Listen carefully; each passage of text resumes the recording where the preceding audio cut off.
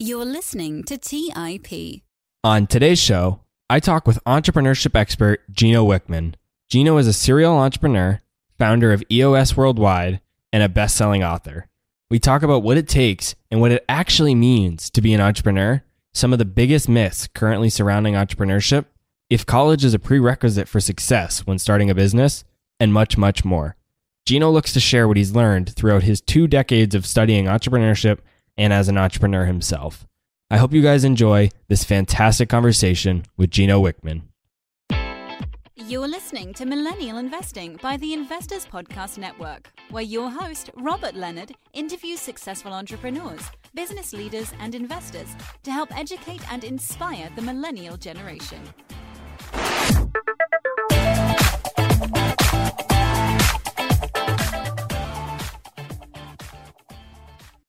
Hey everyone, welcome to the show. I'm your host, Robert Leonard, and with me today I have Gino Wickman. Welcome to the show, Gino. Pleasure to be here. For those listening that don't know who you are, can you please walk us through your background and how you became an expert on small businesses and entrepreneurship?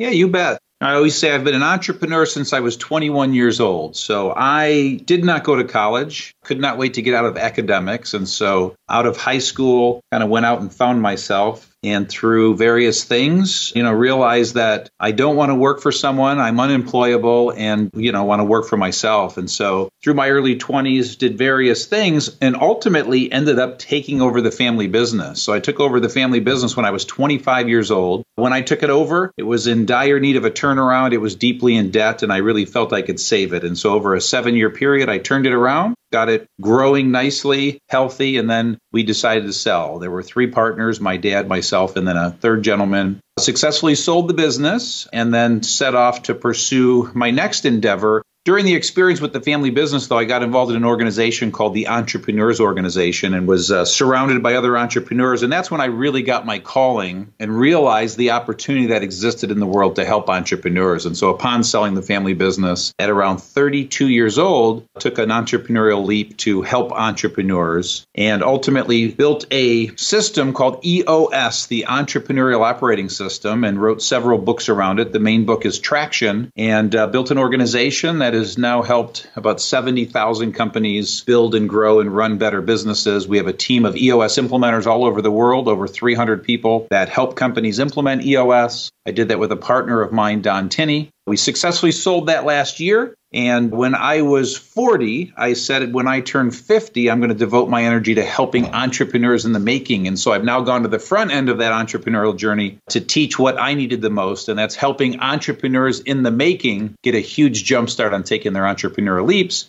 And that led me to writing Entrepreneurial Leap. And that's the fastest version I can give you of my story. Before we dive into a tactical conversation about entrepreneurship, I want to start at a high level. It seems the popularity of entrepreneurship is growing rapidly lately, and because of that, I think there are various definitions of what it actually means. To you, what does it mean to be an entrepreneur, and what does it not mean? Yeah, that's a really good question right now because everyone wants to be an entrepreneur. I'll start by giving my definition of what an entrepreneur is, and then I'll share a little bit of context that I think will really help answer your question. So the definition in its simplest form to me is an entrepreneur is someone who has an idea, sees a need, sees an opportunity, has a product, service, and takes a risk to start a business, to take that need to the world, to bring that solution to the world, to bring that product or service to the world, and then builds a company, builds an organization around that product, service, need with people, ultimately building and growing an organization. And so that's the definition. What will help answer your question is there's something I created and I teach called the entrepreneurial range, which should really crystallize this. And the range, if your audience can picture in their mind, the far left end of the range, if you just picture self-employed people, and then on the far right end of the range, you picture what I call true entrepreneurs. The answer to your question to me is a true entrepreneur is on the right side of that range. These are people that possess 6 very specific traits, which we'll talk about in just a little bit here. And these are the greatest, picture the greatest visionary entrepreneurs of all time, be that Henry Ford or Walt Disney or Oprah or Sarah Blakely or Elon Musk. And so it's the people on the right half of the spectrum are the true entrepreneurs in my mind. The left end of the spectrum are people that are self-employed, and there's no disrespect. In other words, these are also people, they've taken risks, they're putting themselves out there, but these are people that are, again, self-employed. They're one-person shows, they're solo entrepreneurs, they might be freelancers, they might be a consultant, it might be somebody that bought one franchise location. And so someone on that left side of the spectrum, I really don't consider to be an entrepreneur, but again, highly respect them, and they've, obviously taken their own leap, but I consider those to be self-employed people. And so hopefully that indirectly kind of answers the question as to what is and what isn't an entrepreneur. So what is the biggest myth surrounding entrepreneurship that you would like to debunk, and what is the actual truth? So it's that anyone can be an entrepreneur. And so with this book and this content and this message, it's a little controversial because, I don't believe anyone can be an entrepreneur, and I don't believe it can be taught. And so the myth is that you can learn to be an entrepreneur, or that becoming an entrepreneur, there's a process, there's a system, there's a set of steps, when I just do not believe there is. And so I always say an entrepreneur is something that you are. It's not something that you do. And so then it gets back to that point, which is, again, if the myth is true that I'm describing that everyone can't be an entrepreneur, the actual truth is then that entrepreneur is someone who has 6 essential traits. And I call them essential traits because you have to have them to be an entrepreneur. And those 6 traits, I'll just articulate them at a high level, is visionary, passionate, problem solver, driven, risk taker, and responsible. And so I say that because those are the traits. When I look at all of the work I've done with many, many, many entrepreneurs, those are the traits and the common threads that run through these very successful entrepreneurs. And again, I believe that you are born with those traits. You cannot learn them. And so with that, it's, again, I believe it's a myth, but some believe that you can actually learn those things and you can learn to be an entrepreneur. And I just don't believe that to be true. I think that's really interesting because the rise of entrepreneurship classes in college is rapid. I remember back when I was in college, my first year, there wasn't many people in the entrepreneurship program. And by my senior year, or when I was doing my MBA, almost everybody in the business school was going into entrepreneurship. And I've seen that not even just at my university, but across other universities. So I think that's really interesting. And then you also have the non-traditional education. So like accelerator programs where they're trying to take in startups and teach them how to be entrepreneurs. So it's really interesting that you say that it can't be taught. It's my humble 2 cents. I could be wrong. I don't believe that I am, but that's my belief. The subtitle of your new book, Entrepreneurial Leap, is Do You Have What It Takes to Become an Entrepreneur? So what exactly does it take to become an entrepreneur?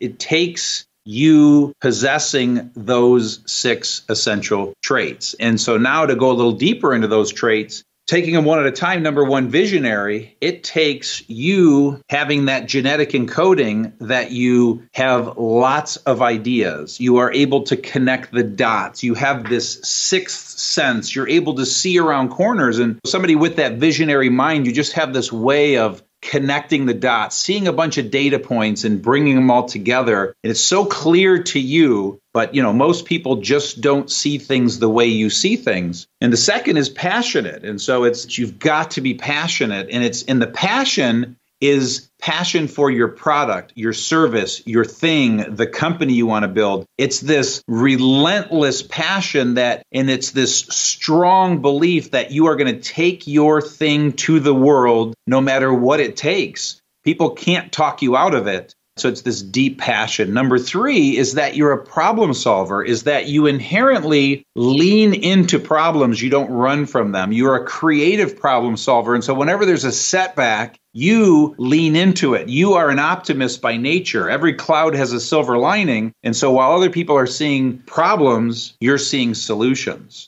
Number 4, it's being driven. And driven, different than passion, where passion is for your product and your service and your thing. Driven is about this desire you've always had to be successful, an internal fire, a sense of urgency. You're competitive. You want to succeed. You're self-motivated. You hustle. Number 5 is that you're a risk taker. You're comfortable taking a risk, more than just the entrepreneurial leap, but making really tough decisions along the journey and building your company, because you've got hundreds of tough decisions you're going to have to make to sustain your company, evolve your company. And when you come up against those tough decisions, you don't freeze. You lean into it. You make that tough decision. You're rebellious. Your nature is to be rebellious, and you're willing to fail. You don't plan to fail, but you're willing to fail. And then the sixth one is that you're responsible. You take total responsibility for the outcome, total responsibility for what you're about to create. If something goes wrong, you look at yourself first as opposed to blaming others. And there's two types of people in the world. When there's a problem, half the world takes responsibility. The other half looks for who to blame. And so you're the kind of person that just takes responsibility. And so that would be my answer to that question. It's become somewhat of a hot topic these days, whether somebody should go to college or not if they want to pursue entrepreneurship. And I know you mentioned that you didn't go to college, but for someone else, do you think it's necessary for them to go to college if they want to be an entrepreneur?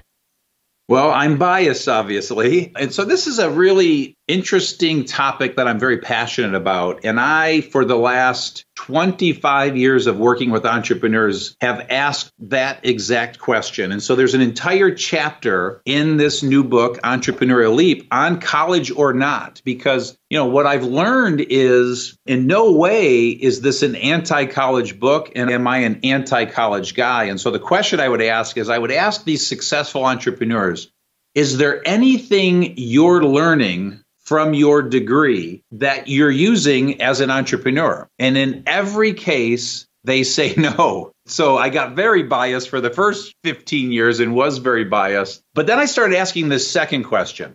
And the second question was, what did you learn in college that helped you become a successful entrepreneur? And it was a whole different answer, because I would then also say, knowing everything you knew now, would you go back? And most of them would go back to college. And what they said that they learned, though, was not about the academics. It had more to do with the social benefits and the testing ground. And so it was all about relationships, because they look back at their relationships from college, and they're capitalizing on those relationships in their business, and their opportunity to play a little bit and experiment with entrepreneurialism and sell stuff to their fellow students. So it was a completely different place that I would have guessed that they were learning. But, most of them said they would go back, and it was all more about the social benefits. And I just go very deep into that topic, because then there's the actual statistics. And it's really interesting, because the statistics are that 44% of entrepreneurs have a degree, which means 56% of all entrepreneurs, successful entrepreneurs,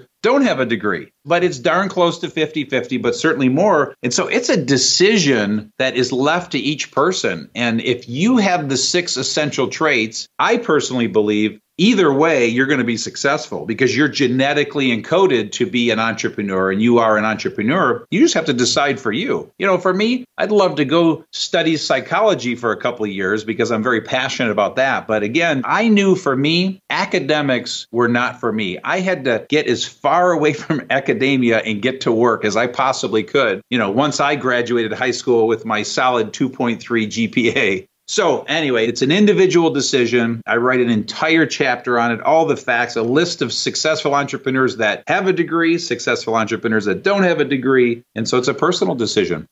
I really like that you say that, because that's exactly how I think about it. I think there are so many people that have been successful with entrepreneurship that don't have degrees, and then there have been plenty that have degrees. So I definitely think it could go either way. But I think what's really interesting about it is you learn a lot of soft skills that I think help in entrepreneurship. You're not going to learn entrepreneurship just like we talked about. You learn organization, you learn how professional communication, how to speak in front of people, how to give presentations, things like that. I think it's those soft skills that I personally have benefited from the most in my entrepreneurial journey. So I think those have value, but maybe not so much your specific degree or what you studied, but the soft skills. Yeah, it's interesting, because as I think about it, it probably took me a little longer to develop my soft skills, because I had some pretty hard skills, taking the battle-hardened approach that I'd taken. So that's really insightful. Yeah, for me, there wasn't a ton, I think, that I got out of college, but one of the things was my professional communications. I went into college where I could not talk in front of anybody.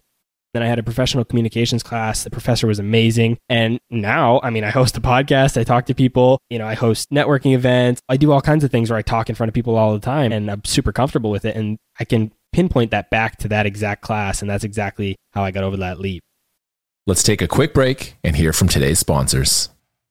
The national sales event is on at your Toyota dealer, making now the perfect time to get a great deal on a dependable new SUV. Like an adventure-ready RAV4, available with all-wheel drive, your new RAV4 is built for performance on any terrain, from the road to the trails, and with plenty of passenger and cargo space, plus available tech like wireless charging, you and your entire crew can stay connected. Or check out a stylish and comfortable Highlander, with 3 spacious rows of seating for up to 8 passengers, and with the available features like the panoramic moonroof, you can sit back and enjoy the wide-open views with your whole family. Plus, both RAV4s and Highlanders are available in hybrid models, so no matter your style, you can drive efficiently and save on gas. So visit your local Toyota dealer and check out amazing national sales event deals on RAVs, Highlanders, and more when you visit buyatoyota.com. Toyota, let's go places. Buy low, sell high. It's easy to say, hard to do. For example, high interest rates are crushing the real estate market right now.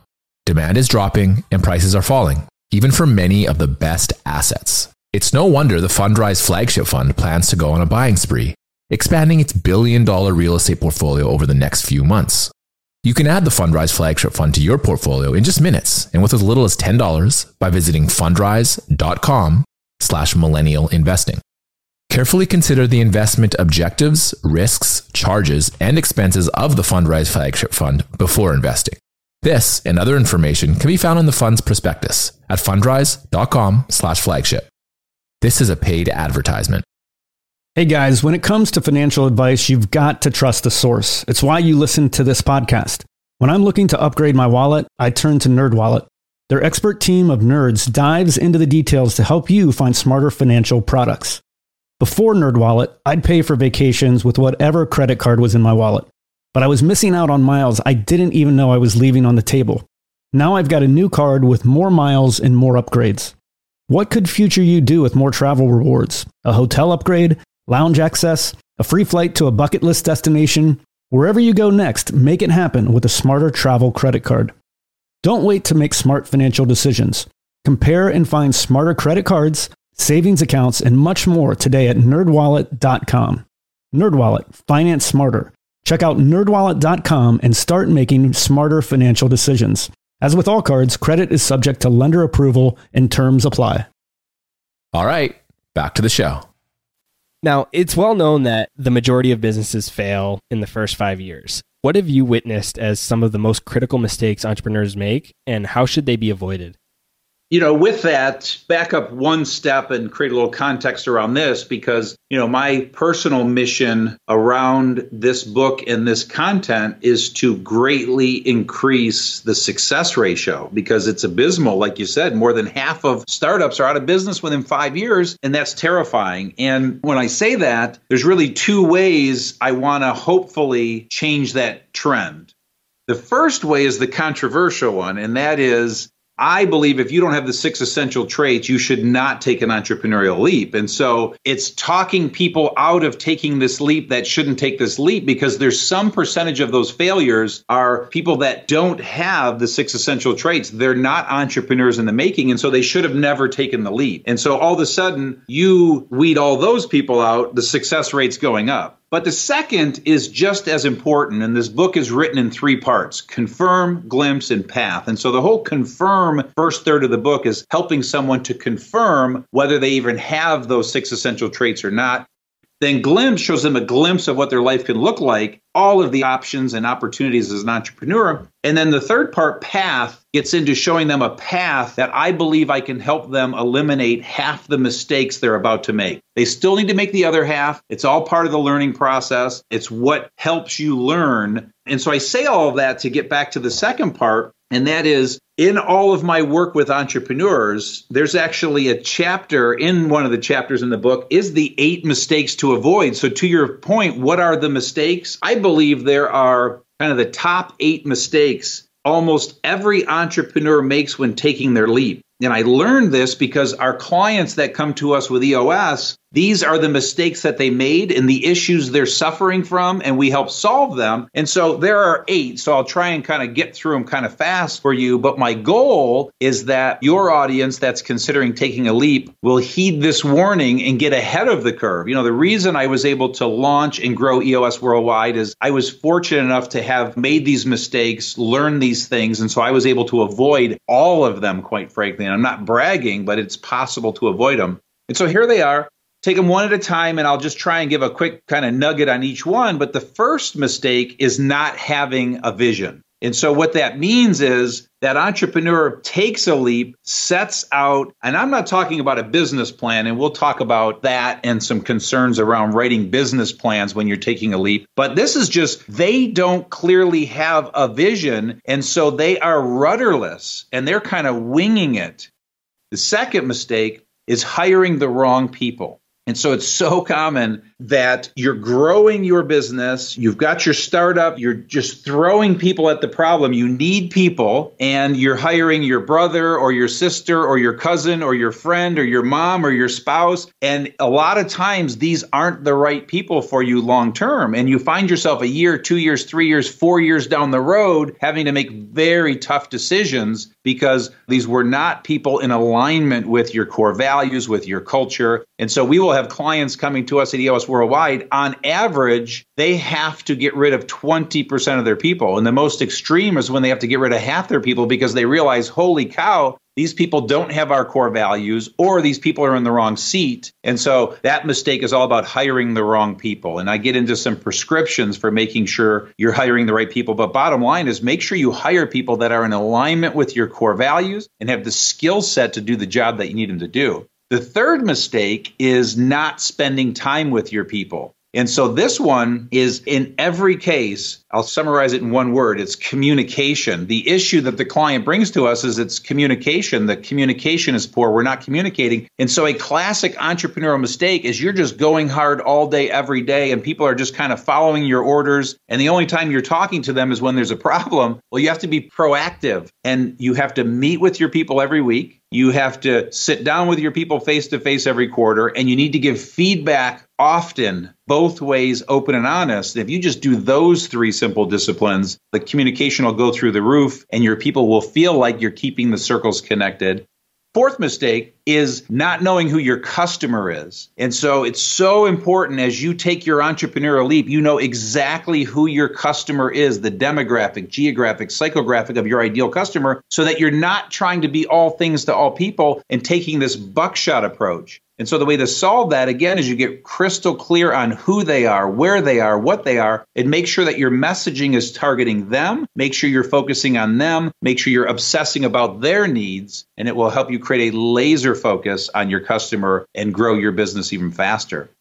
Fifth mistake is not charging enough, and this one is so rampant and so common. And the truth is, people are afraid to charge what they're truly worth. And so most of these businesses are going out of business because economically they just can't stay afloat. They're bleeding money. And what's ironic is, a 10% increase drops 10% to the bottom line. And some of these companies, they're breaking even. And just with a 10% increase to fees or pricing, drops 10% to the bottom line, and all of a sudden you're now generating a 10% profit. And so the idea here is your job is to make sure you are providing value to your customer, but make sure you're educating them as to that value so that you can charge what you should be charging them. Because again, most companies are undercharging for their product or service. And so not charging enough is a cardinal sin. There's a great rule of thumb. My mentor, one of my mentors, Dan Sullivan, teaches, and he says, when it comes to pricing, think about the number that scares you the most and then add 20% to it. And by the way, that has held true for 20 years of my life since he taught that to me. Number 6 is not staying true to your core. And so a successful entrepreneur that takes a leap, wows their customers and clients is going to get distracted by shiny stuff because success breeds success, and you're going to have lots of opportunities coming at you. And if you try and capitalize on every one of those opportunities, you're going to get really distracted, and it's going to potentially put you out of business. So the idea is to absolutely stay true to your core, your sweet spot, what it is you've started the business doing, so that you don't get distracted by all the shiny stuff. Number 7 is not knowing your numbers. And so this one, another cardinal sin. And so many entrepreneurs take their leap, and for the first 1, 2, 3 years, everything is based on gut and gut feel and waking up every morning in a cold sweat and then asking 5 people a bunch of questions. And then all of a sudden you start feeling calm. Well, if you just simply know your numbers, have a weekly scorecard with 5 to 15 numbers in it, look at your monthly P&L, have a budget in place. Even if you're just starting the first month, the 6th month, the 12 months, these things are vital so you know your numbers. And then number 8 is not crystallizing roles and responsibilities. And this one is always so odd for a startup that has 1 employee. But I tell you, even if you have 1 employee, 2 employees, 3 employees, it's so vital that everyone knows their role so that everyone's focused, contributing value, so you're not tripping all over each other and you don't have this amalgamation of people because it's so inefficient. You'll get so much more accomplished. You'll grow faster if everybody knows exactly the role they're playing in growing that company. So it's the fastest I can give you the 8 mistakes, but those are the most common mistakes.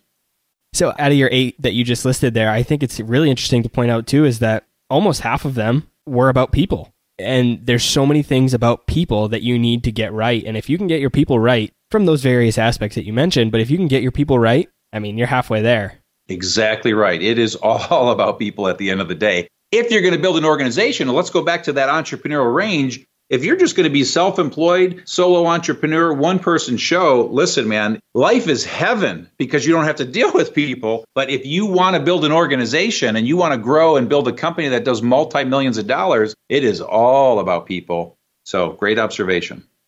I wanted to touch on the price that you talked about too. I think that's really interesting. How do you work on that dynamic if you're in a competitive space, or if you have even just a couple competitors? How do you set what you think you're worth? Say a company thinks they're worth X, but there's a competitor who is charging Y and they're undercutting you, or, they're obviously working at a much lower margin just because they want to take that market share. How do you adjust, or how do you attack that dynamic?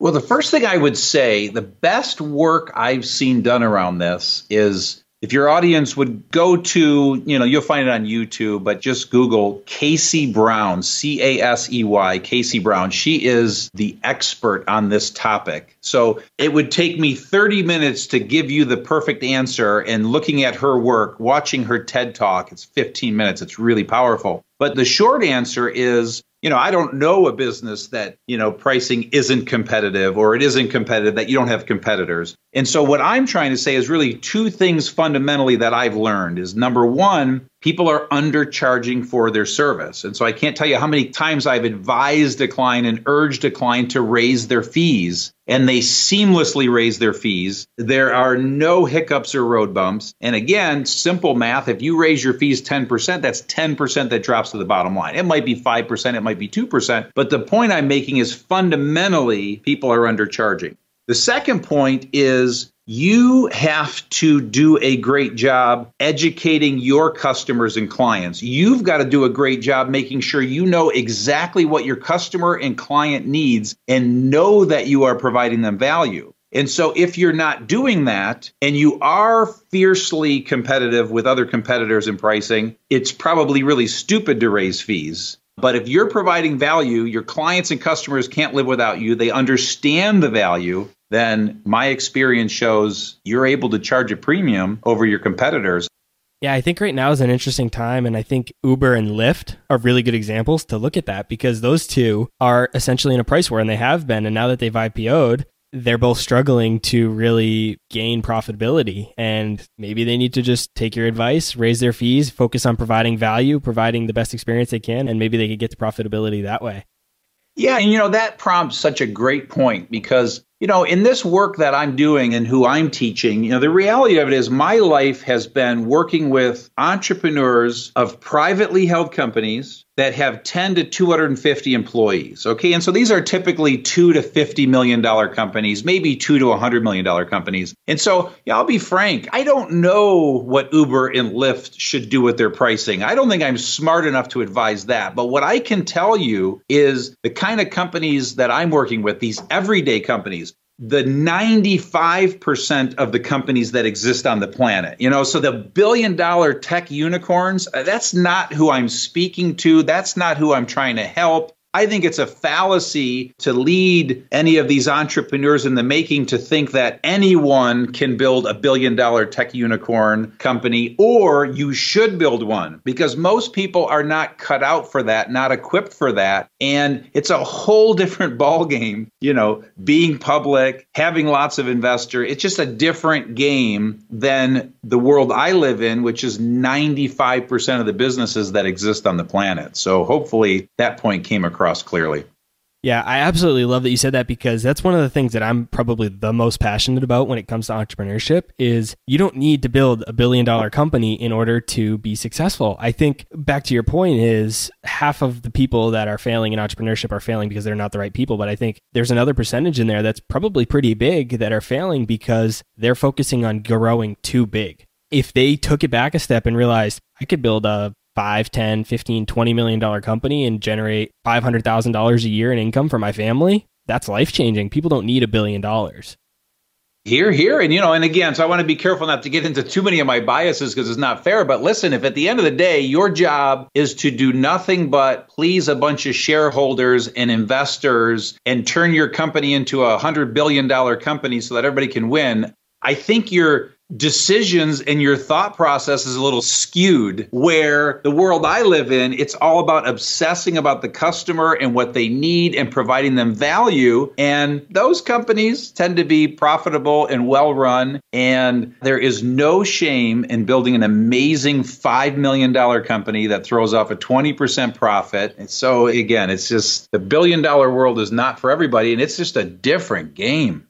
Absolutely. And when you think about it, really from 5 million to even $1 billion at a 20% margin on the 5 million business, there's not much that you can't do with a $5 million business that you can do with a $1 billion business, unless you want a private jet or an island. Outside of those things, you could do almost anything you want in life. So I think that's really important to keep in mind. So now, what is a piece of advice that you often hear given to new entrepreneurs that makes you cringe or shake your head because you don't believe it's true? And how would you correct that to make it to be good advice? Yeah, I love that, because that we've kind of almost pre-answered that question, because there's three things that come to mind when you say that. And I wish I could get it down to one, but I cringe, number one, when all of the press and all of the articles and all of the news in business is around these $1 billion tech unicorns. I cringe at that because I just think it's such a fallacy to lead people to believe that that's what entrepreneurship is. And it certainly is, and at its highest level. But like we're talking about the 95% here. So I cringe at that. And then I also cringe when I see the teaching for entrepreneurship being about raising money and how to raise money, and when I see it being about writing a business plan, because number one, the statistics show that about 95% of startups don't seek outside funding. They're built off of savings, or they're borrowing money from family and friends, but they're not going out and they're not raising funds outside of their sphere of influence, like 95%. And so why on earth would you spend a second teaching an entrepreneur how to go raise funds when there's a 95% chance they don't need to go outside and raise funds? And then in the work for this book and the research, I asked all of my clients these questions, and it held true, these percentages, because 95% of them never raised an outside dollar. Same thing with business planning. I asked every one of them, did you have a business plan when you started your business? And like 96% said no. And if you think about it, why on earth would you need a 10-page business plan if you're not going to seek outside funds? What you need is just a simple vision, a vision statement. You just need to get your vision on paper and get it to your people. So I just cringe when the teaching around entrepreneurship is how to raise funds or how to write a business plan. And then, how would I correct it to make it good advice is you literally already said it, and we just talked about it. There is no shame in building a $3 million heating and cooling company that throws off a 25% profit.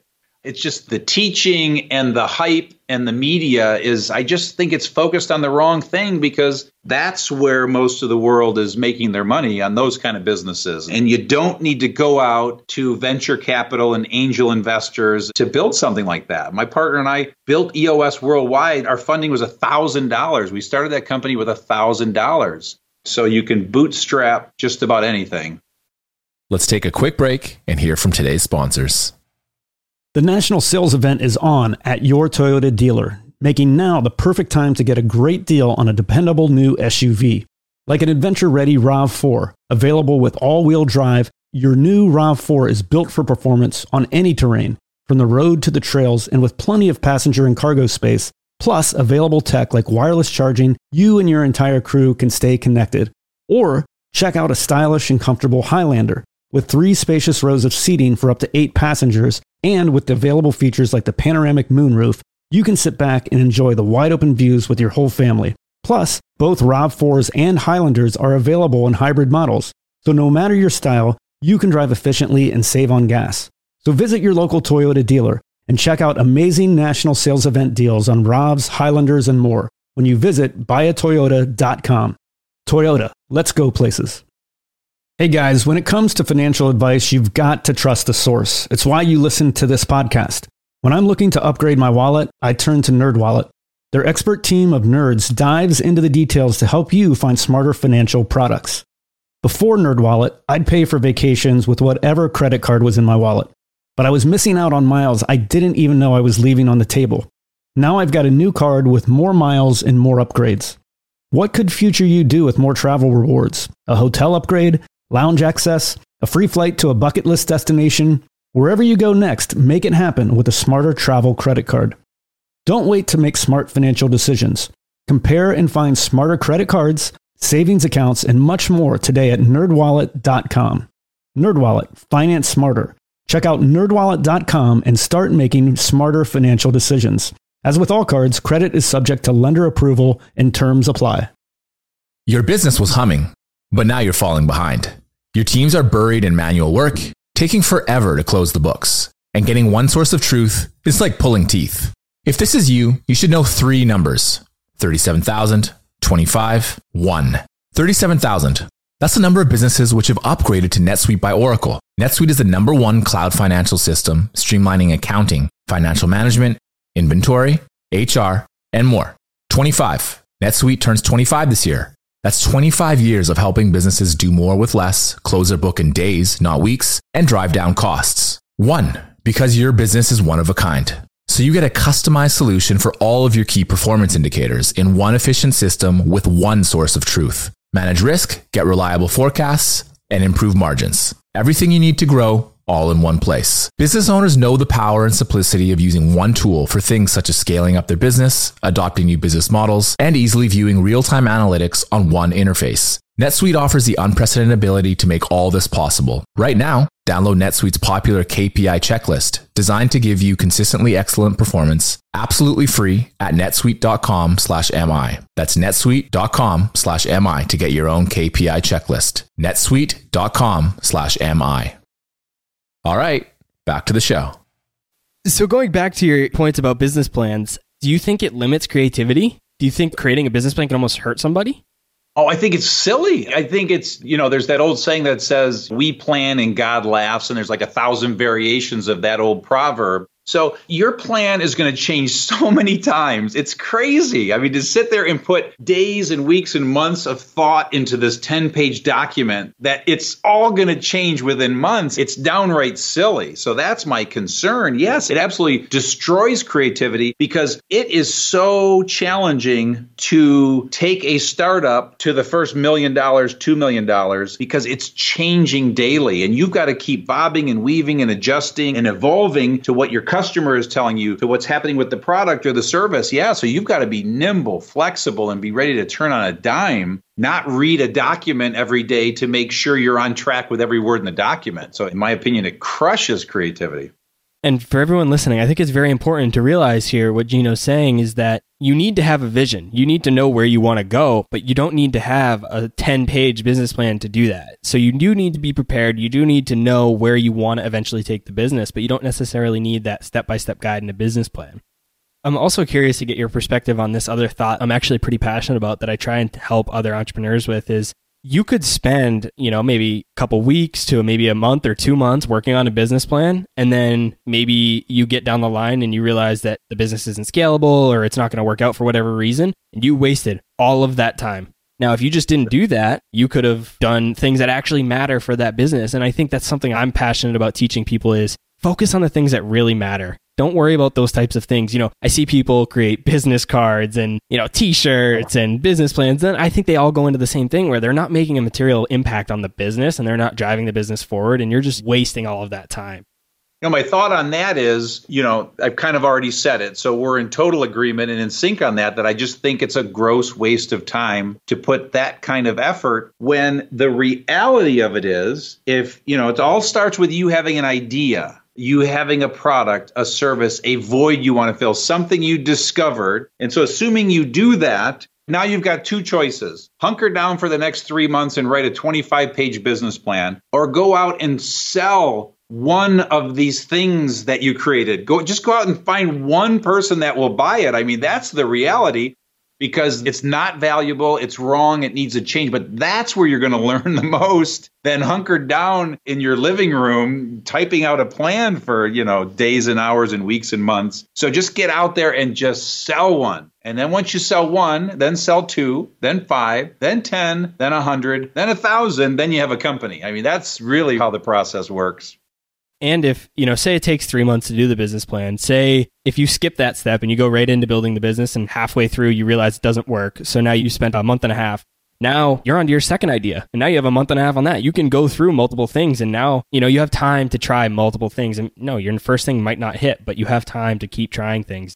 And so I think that avoiding the business plan is a good way to do that. Now, we've talked about how the first step shouldn't be, or possibly shouldn't be, building a business plan. So if there's someone listening to the show right now that wants to become an entrepreneur and has an idea that they're really passionate about, but they just aren't sure how to get started, what should be the first step that they take? What I would say is, if you think you have a good idea, if you think you have a product, if you think you have a service, go sell one. The number one best thing you can do is go sell one. And that is where you're going to learn. That is where you're going to evolve. That is where you're going to figure out if you really have something. And so to your point, and if you don't, if nobody buys it, that's okay. Then you'll create something else. You'll have another idea. But step one is you just got to go sell one and see if people even want it. Don't go ask your mom's advice. Don't go ask your brother's advice. Don't go ask your boyfriend or girlfriend or spouse's advice. These people are not the people that are going to cut you a check for your product, and you're not getting the real answer. Go to a real customer, and if they're not willing to pay you money for what you've created, you don't have anything. That's the painful truth. Yeah, there's such a big difference there between somebody that likes the idea and somebody that's willing to pay you their hard-earned money for what you're providing as a service or selling as a product.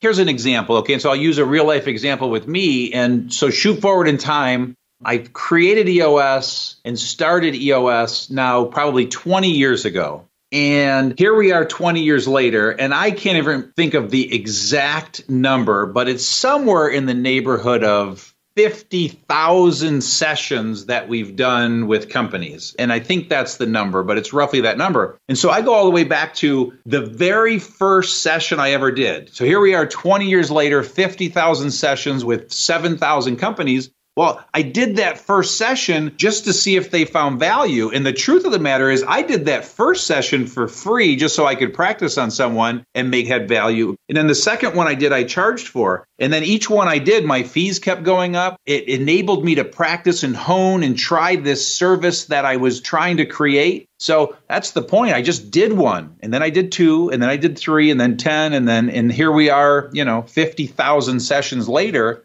That's how you grow and build a company. So over those 20 years, if you were to summarize everything that you learned from being an entrepreneur yourself, but also from the thousands of entrepreneurs that you've helped, what is the number one piece of advice that you'd give a millennial listening to the show today? I have a really strong belief, entrepreneur or not, if you want to be successful at anything, whatever it is, work hard. And this is going to seem so trite and so silly and so obvious, but it is amazing how many people don't work hard and how easy it is to succeed if you will just work hard at anything. If you will just work hard, you will outwork most everybody, and things will happen and line up for you that you didn't even expect because other people notice how hard you work. So just work hard if you want to be successful. The rest takes care of itself. And then a little side note I always like to share and convey, and very appropriate because this is an investing podcast, is please save 15% of everything you earn for the rest of your life. That's the other thing. It is so easy to become a millionaire. And that's talking to millennials. This is different advice. It's not easy when you're 55. But if you're 25 years old, you will be a millionaire. And I know your audience probably gets that, but it's just so easy. Pay yourself first, save 15%, cut back wherever you need to cut back to make that happen, and you'll be a millionaire at whatever you do. From an entrepreneur standpoint, the one piece of advice I would give if your audience feels that they might be an entrepreneur is figure out if you have the 6 essential traits. Again, my strong belief and my experience is that if you don't have them, you're just not going to be on that right end of the range. And I want to head off that pain for you. But my God, if you have those 6 essential traits, look out, go forward, pursue your passion. And so that would be my advice. I absolutely love all that advice. Thank you so much for your time, Gino. I've really enjoyed our conversation. I know you've added a ton of value for our audience. Where can the audience go to learn more about you and all the different things that you have going on? Yeah, so best place is the website, e-leap.com. And so that's where they will see, the blogs, the articles we write, certainly more podcasts that we post. That's where they can take that free assessment. There's actually a free chapter of the book. And so the first 25 pages of the book, they can download for free and get a little taste of what the book is. I'll be sure to put a link to Gino's website, his books, and all of his other resources in the show notes so you guys can go check it out. Gino, thank you so much. Look forward to talking to you again soon. Robert, had a blast. Thanks. All right, guys. That's all I had for this week's episode of Millennial Investing. I'll see you again next week. Thank you for listening to TIP. To access our show notes, courses, or forums, go to theinvestorspodcast.com. This show is for entertainment purposes only. Before making any decisions, consult a professional. This show is copyrighted by the Investors Podcast Network. Written permissions must be granted before syndication or rebroadcasting.